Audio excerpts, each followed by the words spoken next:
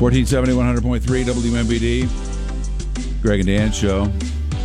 We thought he went dark for this morning. We would understand if he did. Coach Brian Wardle of the Bradley Braves. Hey, Coach, what'd you do this weekend? Well, didn't sleep a whole lot. Worked and went to work and stuff. Yeah, just went to work.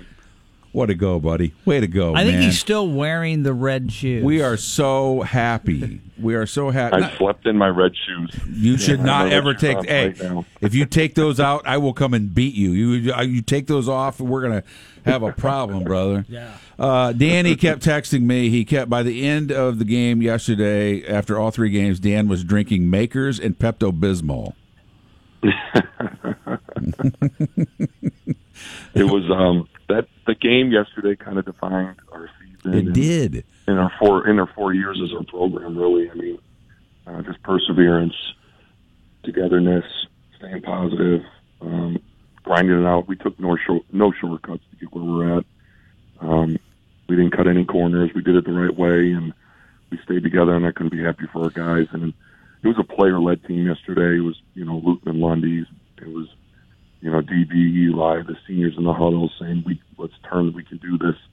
Let's just get a few stops. We just need to get a few stops in a row. And it was a pretty incredible run in the second half. Played really good basketball for the last 15 minutes. You almost lost it in the interview with CBS. Sure. Oh, yeah, I lost it a couple times yesterday. It was seriously emotional. I mean, it is emotional. You try to tell. It's not the game. Like yesterday's game isn't the emotion; it's the journey. Yeah, it's the season. I mean, what we went through this year. I mean, there was a month span where people really wouldn't talk to me when I walked around. Like people were. It got real dark for a little bit, and but we stuck together as a staff and as a team, and to be able to win that tournament doesn't surprise us. We went there to win. I mean, we're fully confident that we can beat anybody in our league, especially on neutral floor, and we were playing good basketball. And but just the journey, the ups and downs of the journey, and for our seniors too, the original guys I recruited in year one that have stuck this out and stayed with me and the staff as we built it. It was really special for all of them. Well, and it was so fitting for D'Lo to be the guy that cemented it with those solid free throws at the end and all of that. Yeah. I was so happy it was him. What I loved about your team is you said it was player led. When I think Daryl turned the ball over with 38 seconds left against Loyola. I think you said in the post game it was your players who were aware that, hey, we only have 2 fouls, we can foul.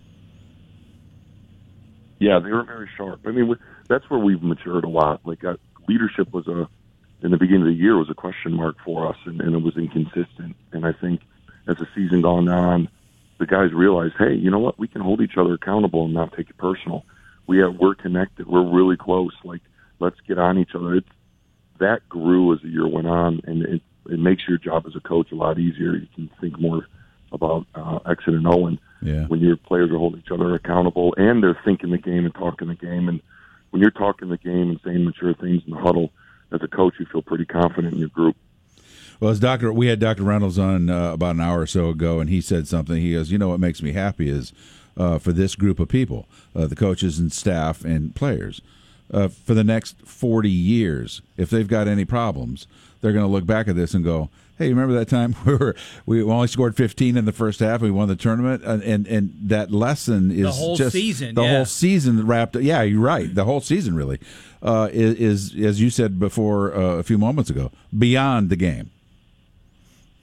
Yeah, it's the journey. The journey is what is the process. That's the fun part, and you got to enjoy that. Those good moments, those bad moments, you got to stay together and enjoy it.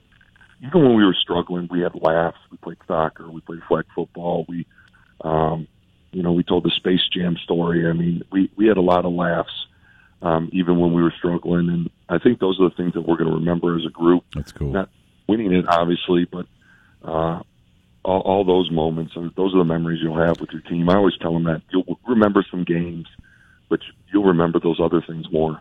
Yeah, and as a Bradley program in its history, Marcellus Somerville sent congrats. He had a picture of Pete Hanley when Pete was like 9 supporting Sellis and the 2006 team, so he shared that. That's cool. Yeah, Hanley always wanted to play for Bradley. And that's why all ties together. Right. It all ties together. All right, Coach, we're going to... And it's cool. I got texts from every former Bradley coach, Jim Les, Dino, Mo, Coach Versace. Everybody hit me with the text, and nice. It was pretty special.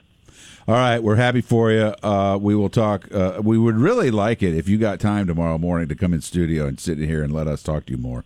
But we understand that maybe you don't. So if you can, we'll work that out. But thanks for the call this morning. We appreciate it. Congratulations beyond anything we can say.